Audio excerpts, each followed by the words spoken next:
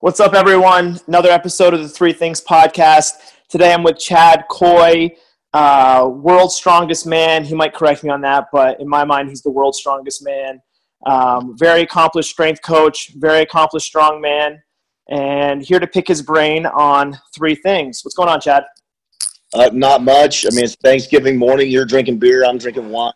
I mean, how much better can it get? It's 10:26 in Central States and 11:26 on the East Coast with you. So this is an awesome way to start a day. Let it be known for everyone listening, and this is now on iTunes. I just went on iTunes this morning that no holiday can keep strength coaches down. We're just used to working every day. So I appreciate you making the time on Thanksgiving morning to jump on and answer three things. Why don't you just start with just kind of give us a background as to who you are, what you are, where you do it, your kind of history in 2 minutes or less. Holy shit, in 2 minutes or less? That's 2 minutes or less.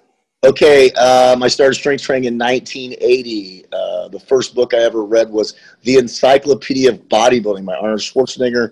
The first gym I went to was a high-intensity Nautilus Center. I went to Purdue University where I studied exercise science and nutrition.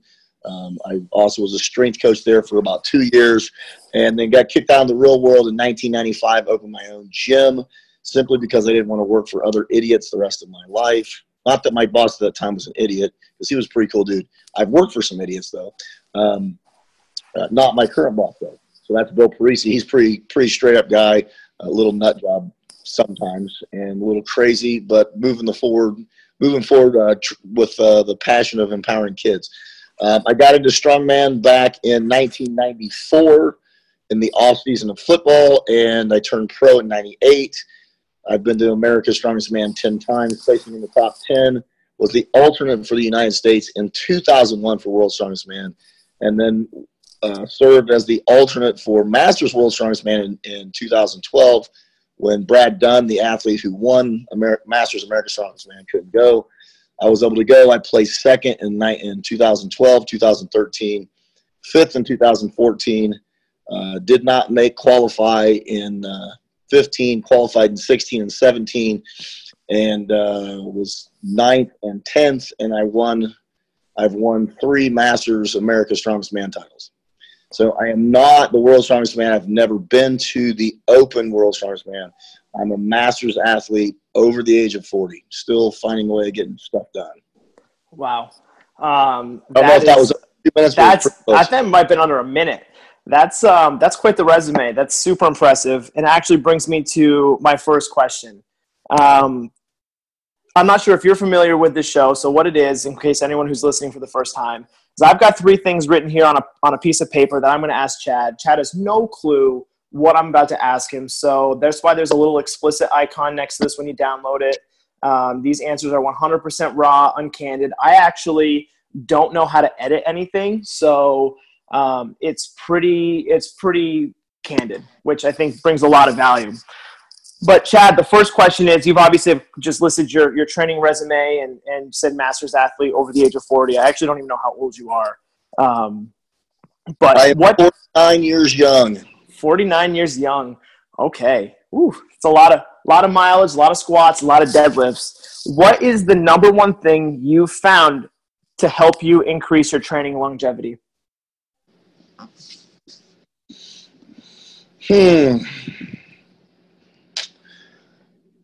Well, it's really rooted in proper programming, and I think as you train over a long period of time, I think things have to change a little bit. I mean, when you're young, you can kind of experiment and do stuff. You can overtrain, push your body too hard.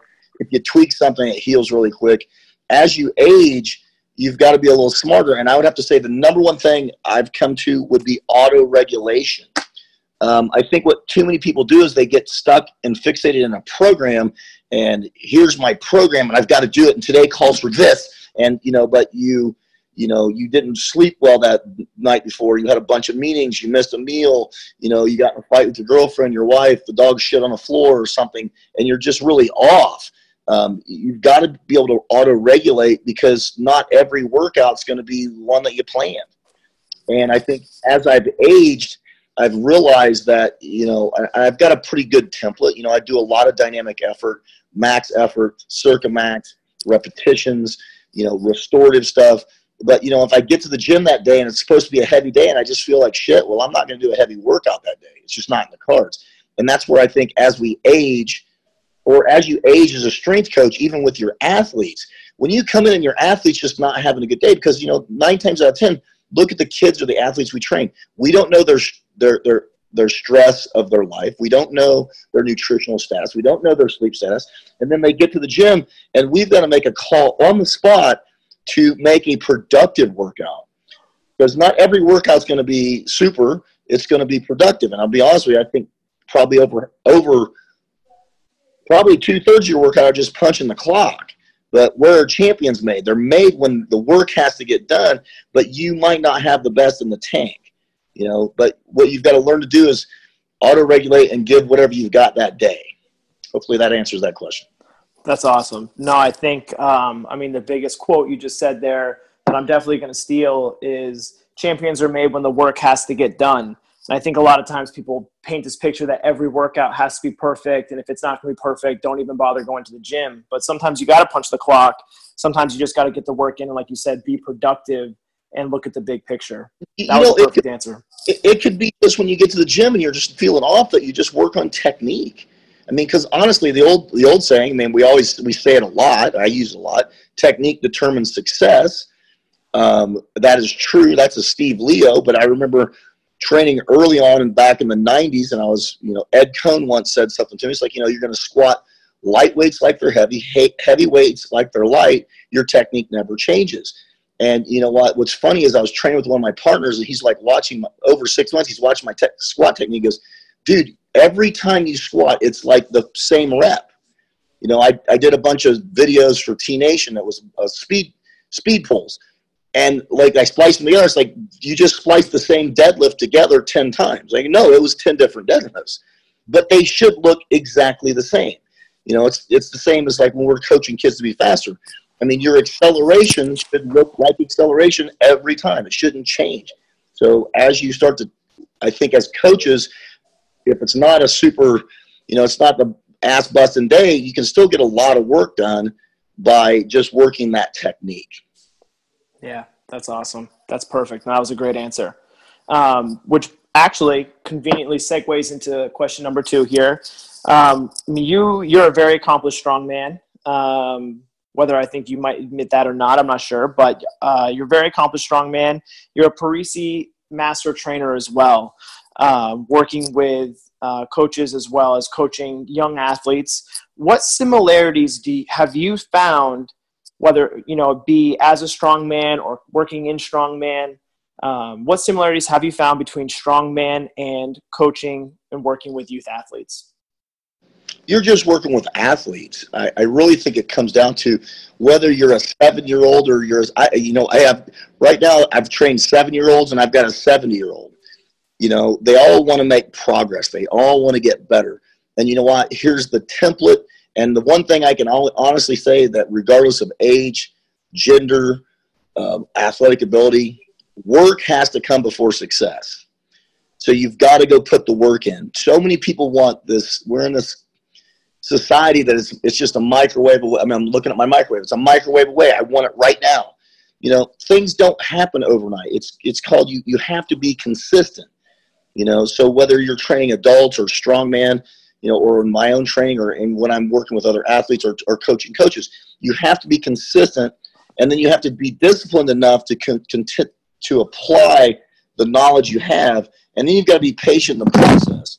If you're not patient in that process, it just won't happen. It doesn't happen overnight. Everyone wants it to happen overnight. So whether it's a young athlete or old athlete, a strongman or a football player, volleyball player, basketball player, whatever, they've got to understand that there's a process, and the process starts with putting in the work. And I think that when you start to learn, here's my trait as a strongman, well, I've got to be strong. And then I've got to practice the skills of the event. Well, if I want to be a better football player, A, I got to get strong. B, I've got to move. I've got to learn to move, and I've got to do that year round. Too many athletes, it's their preseason, they get ready for their season, then it's the season, then it's off season. They don't do anything skills that are related to movement.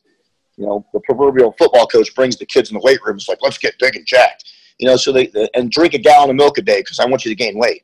Well, the kid comes back, he's stronger, but he's put on 30 pounds of non-functional mass. Now he's just fat and he can't freaking move. You know, and that's whether it's the football field or you know, I see it with everything. You know, I've got volleyball girls that I'm training that, you know, these girls are they train the skill of volleyball year round, but they can't jump 12 inches. Well, they can't jump 12 inches because they're weak. So they've got to put that time in to get strong in order to be, A, less susceptible to getting hurt, and B, perform better in their sport. So I think if I look at whether it's kids or adults or strength athletes, what are you training for specifically? So you need to look at training specificity for the sport, but then you also have to look overall, what are you doing for GPP? What are you doing for foundational training? Because you can't get specific without a foundation. You know, it's like, what's that old saying? You know, it's like, you know, where did you build your house? Did you build it on sand or did you build it on rock? You know, if you're getting very specific right off the bat, that's where I see the downfalls in a lot of sports or a lot of athletes. I had an athlete that I trained this last year that all he ever wanted to do was train events. I want to train events. I'm going to train events all the time. I'm going to get really good events. You know, his problem was he was weak. And last I checked, he was a strong man. He was a great event athlete, but he was weak. As he's gotten stronger, he became a better strongman because he's actually strong. You know, and a lot of kids want to go play baseball. I want to play baseball year round. I want to play volleyball year round. I want to play soccer year round. But you know what? The reason they're not better at their sports is because they don't have a foundation. So you got to train that foundation first. You got to train that general physical preparedness before you get to specific. So if there was a crossover between youth athletics and strongman or whatever your sport is, lay the foundation first, then get specific. I hope anyone who is listening right now, do me a favor, go back about 2 minutes and re-listen to everything Chad just said. Because I mean, I'm sitting here, I've got a notepad in front of me, and I'm just waiting to go back, re-listen to this, and write down all the little nuggets you just said. Because I can't agree more. I think that everything you just said in there is unreal advice for a coach at any level, profession, duration in this field. I mean, just, you know, I was at a seminar this past weekend, and we were talking about how important the basics are and laying the foundation. And you reiterated a lot of those points where it's just important to have a foundation to build a house on and get specific from there, regardless of age. That was awesome. You know, I mean, it's funny. It's like the one lady, her name's Kathy Hamilton. Kathy came to me. She's been doing strongman for a while, and she's older. And you know what? She came to me about 18 months ago because, you know what? By my 70th birthday, I want to lose 70 pounds. So I started working with her nutrition, got her with a nutrition coach. She's been training. You know, now she's down to like 190. I won't say on the air how much she weighed because she kicked my ass. Because that's the way Kathy is. She's 70 years old and she just doesn't give a shit. She'll tell you the way it is. She'll order it up. But I'll tell you what, she's stronger now. She's having more fun now. She is 70-year-old with bilateral knee replacements, and she deadlifts 225. She yoke walks, farmer's walks, does everything. But you know what it came down to? What she had to redo was learn the foundation. So now she's getting stronger, which then makes her better as a strength athlete, which, like what she'll tell you, I'm just a better person because I'm in better shape. Yeah. She's making better choices. So it all comes wherever you're at. And I think about something that just struck me when we were talking. I did the Strength for Speeds podcast with Bill Parisi this week, and it really comes down to, I think a lot of coaches, when they're training youth athletes, have to remember that sprinting is strength training. Okay, sprinting is strength training, and you need to and if you want to get faster, you got to sprint. I don't care how much mechanics we do. You've got to put the effort into sprinting. I'm not dissuading getting strong. Trust me, I'm a strength guy. I'd rather go in the gym and get strong. Fuck running. I hate running. I hate it with a passion. But if I want to be a better athlete, for me as to be a strong man, it's not like I don't still sprint. I just don't sprint very far. You know, I still do change direction. I still train all those modalities. Why? Because it makes me it develops my foundation, gives me GPP. I've still got to be able to, and I've got to be able to coach it. I can't coach it if I can't do it. And a lot of older coaches quit doing shit because, well, I'm old. Well, quit being a pussy about it and get your ass back in the gym and train. I mean, that's the bottom line. Too many people, they get complacent. I'm not complacent. You know what? I'm 49 years old. I've been training for 37 years. I still love what I do on a daily basis. I still love the process. I will always love the process. And you know what? How much farther can I milk my body out? I don't know. If I continue to work my body, why can't I take this athlete who's been training for 5 or 6 or 8 years? I mean, it's like we watched Coach Path at the summit, and Dan I think he was so phenomenal because he can look at what an athlete's moving and then break it down. God, I want to be able to do that.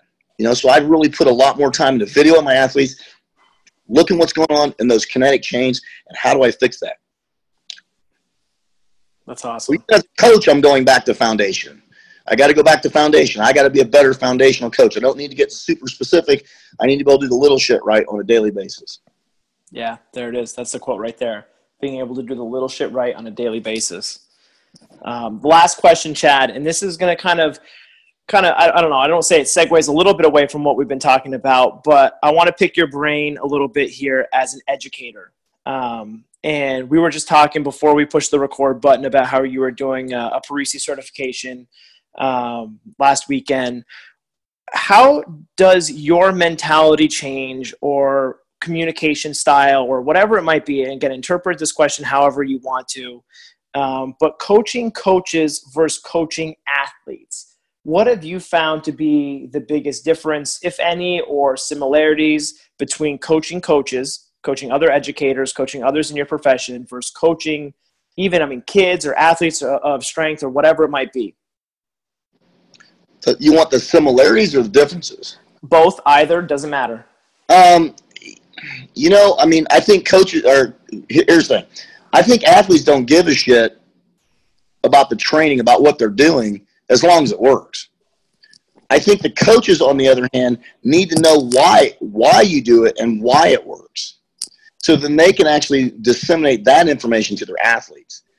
I think too many coaches get out there and they go through training, and to them it's just dogma. And I don't know. Are you too young to remember the movie Dogma? I know what dogma means, but I didn't know it was a movie.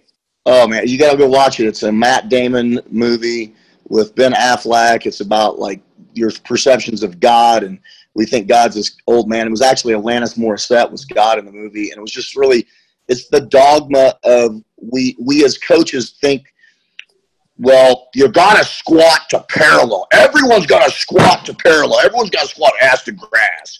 No, they don't. Every athlete has an optimal range of motion, But I think when you look at that, we got to get outside the dogma. And I think too many coaches start to, whether they're strength coaches, whether they're speed coaches, whether they're an Olympic coach, or they fucking drank the CrossFit Kool-Aid, and CrossFit's the only fucking way to train.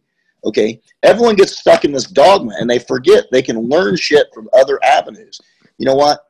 I think that, you and I went to the summit, and just listening to Dan Path and watching Dan Path, I couldn't watch that enough times. I think there's a nugget every time I watch it. Why? Because he looks at it from a different vantage point than I can.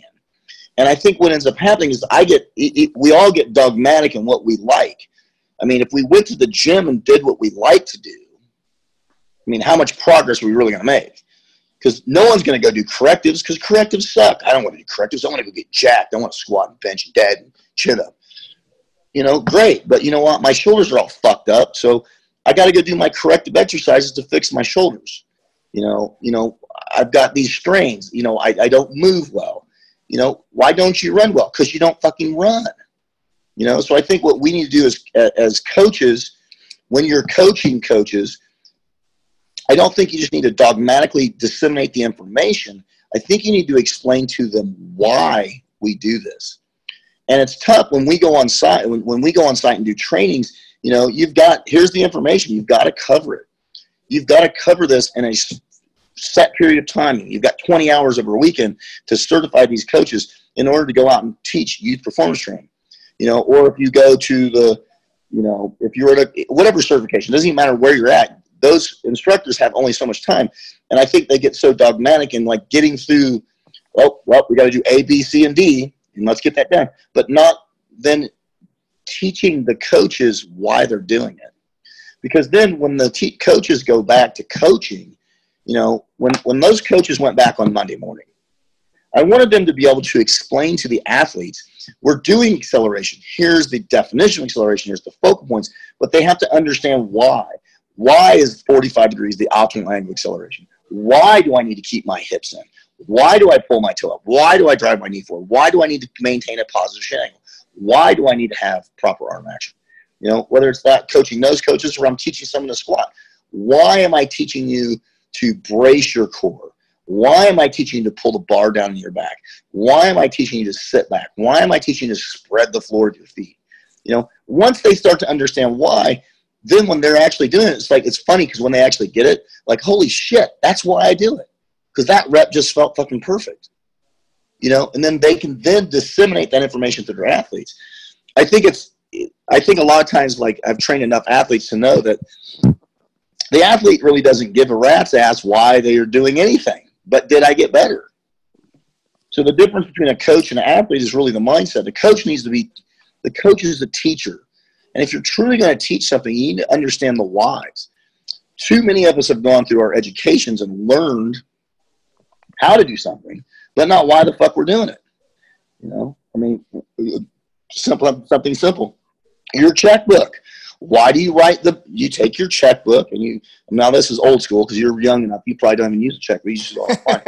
So you use the checkbook, you write the fucking check down, when you wrote it, who you wrote it to, how much it was for, here was your beginning balance, subtract that out, and you just do it. Okay? But why do you do that? So you can keep track of your money. How many people don't take track of their money? They don't know where their money's going. They don't know where it's at. Same thing with a coach. Here's the program. Well, why am I doing this? You know, some people want to use percentages.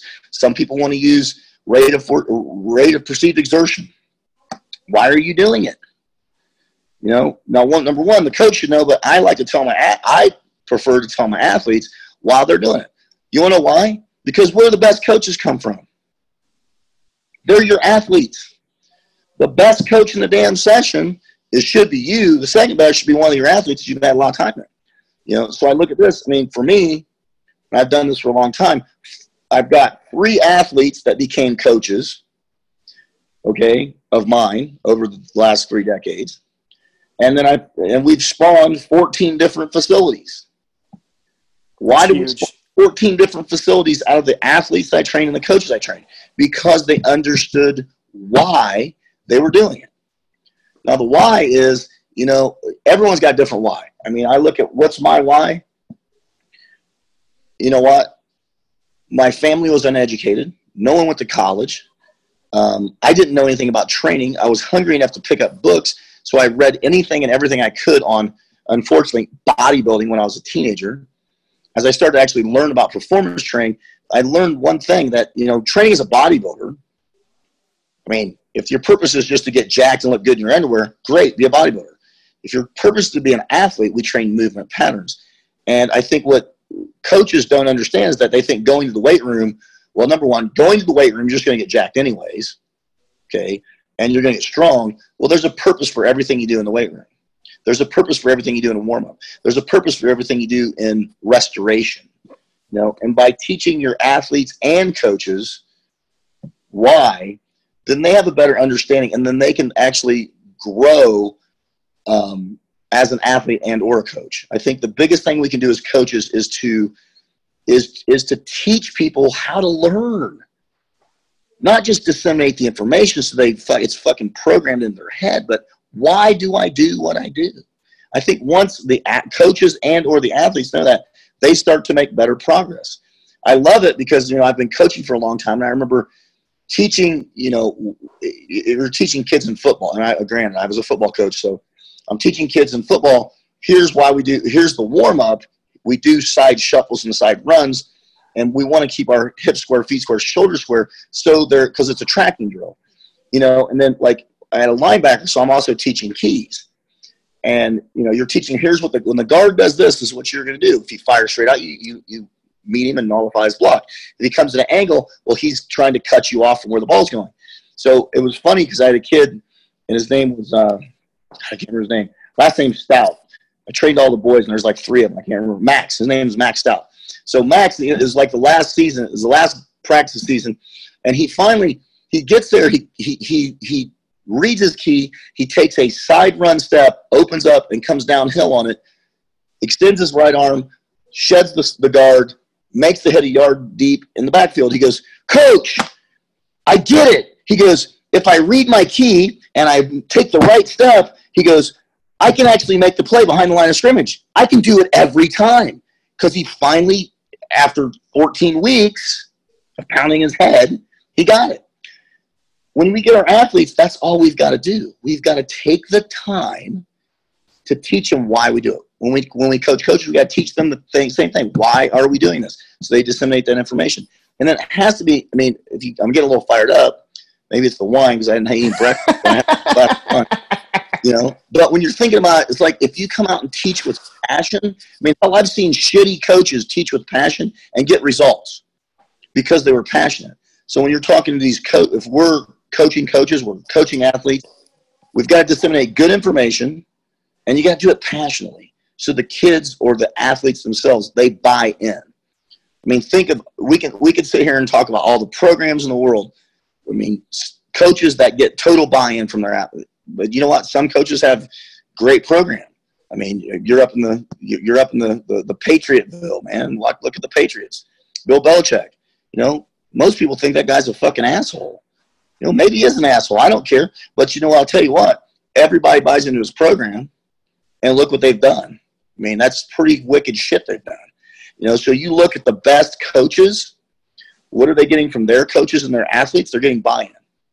You know, if you look at Westside Barbell, how many elite level powerlifters has Louie Simmons created? A lot. Or now you're looking at other places. You're looking at other people. You're looking at Chad Wesley Smith out on the West Coast with Juggernaut. You look at Chris Duffin with Kabuki. You know, you look at those athletes. They've got great science, but then they're teaching you why, and then they're getting great buy-in. I mean, people ask, "What have you done?" It's like, well, for my gym, we've produced 11 pros. You know, or the people I've trained, we've produced 11 pros. Who else has produced 11 pros? You know, because I want my people to understand why the hell they're doing it. When you pick up a yoke, just don't pick up the yoke and run with it. You're picking up the yoke, you're driving your elbows up, your head's back, you're pulling the bar into your body and shoving it forward at the same time while you're bracing your core into your belts, and you're trying to keep your hips as tight as possible and shuffling your feet. You know, most people just get in and run it, and it's like they don't even know why.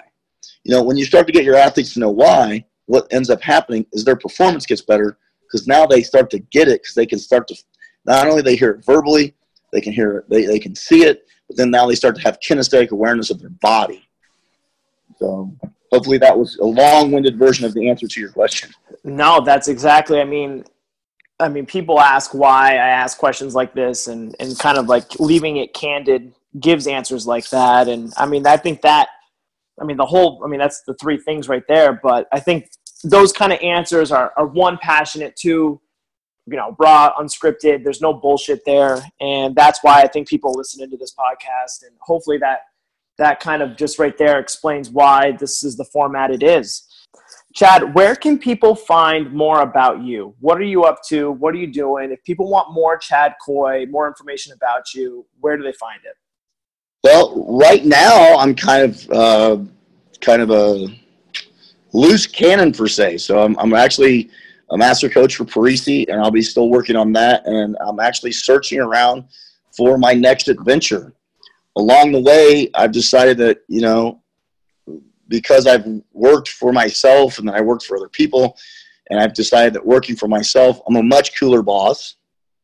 I'm kind of a prick sometimes, but, you know, I'm much cooler than most bosses. So I'm going to start my own business called Strength Captain. I already purchased the website. It was going to be Strength Master, playing off the old man, but that website was like $3,000, and I have this I like Captain America, so Strength Captain was open, so I bought it. Awesome. And, you know, I'm working on that, working on doing some writing. I write for T Nation, a few other places, do some podcasts, you know, and I'm looking for, you know, the four walls that I'll be working within here will be figured out soon.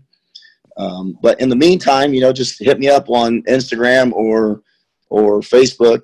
I'm not real original. It's just under my name. It's just Chad Coy, because I'm not really witty that way. So Other than that, I do a lot of online coaching, so just hit me up through one of those modems, and we'll get hooked up, and I'll coach you up and make you the best athlete I possibly can.